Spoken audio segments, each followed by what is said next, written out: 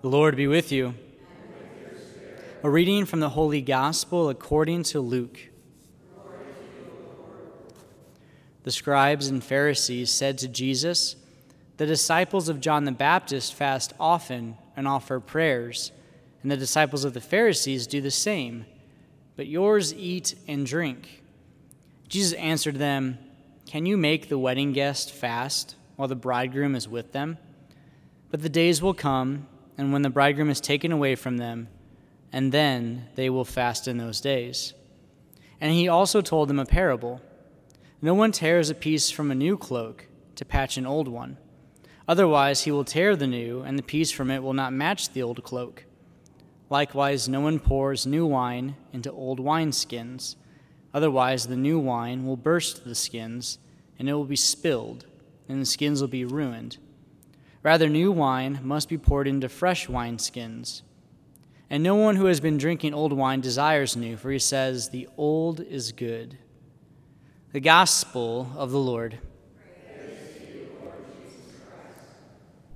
Sometimes Jesus is really subtle in his works and his teachings. Sometimes he's like just trying to hit you straight over the head. And this is an in-between one, because he's highlighting the reality of the old law, the Old Testament, the Old Covenants, to himself, the new law, the New Testament, the New Covenants. Because when they talk about John and the Pharisees, they're referring to the Mosaic Law. And Jesus reminds us in other parts of the Scripture that he did not come to abolish that law.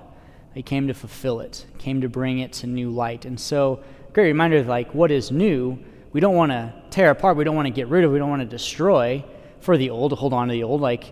How many of us take out our shoelaces when we get a new pair of shoes because we just love those shoelaces so much? No, I've never known anyone to ever do that. In the like manner, he uses these examples. And so what's important is that to follow Jesus means that there's a newness for us, that there's something new for us to be seeking. And it really is a great reminder of what the gift of confession is. When we come to confession, we bear this burden, this sinfulness, and yet the Lord every time wants to renew us, wants to refresh us, wants to heal us, wants to bring us to something greater, to something higher, to something better than where we have been. The other reality is, and it isn't so much in the gospel, maybe not even in the first reading, it's a human issue.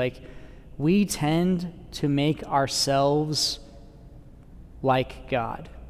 We tend to be the ones that make the rules, the realities, this is what I'm going to do, this is why I'm going to follow it, this is how I'm going to do it. And it's important to remind us that Jesus is not saying, go and do whatever you want. He's not saying that to his apostles because they're having this feast. He's like, well, while I'm here, we're going to feast. But when I'm gone, you're going to fast. You're going to have to go through these difficulties. And I think as humans, we do not enjoy suffering.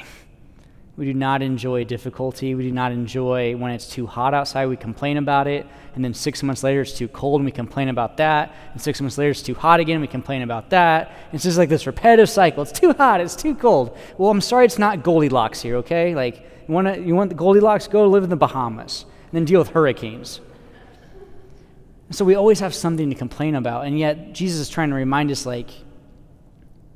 right now, I'm the only thing that matters. And the only thing that matters right now is to focus in on me. And that's true. The things of the world, there's always going to be a problem. There's always going to be great things to proclaim. There's always going to be horrible things to deal with. But what is always consistent is God.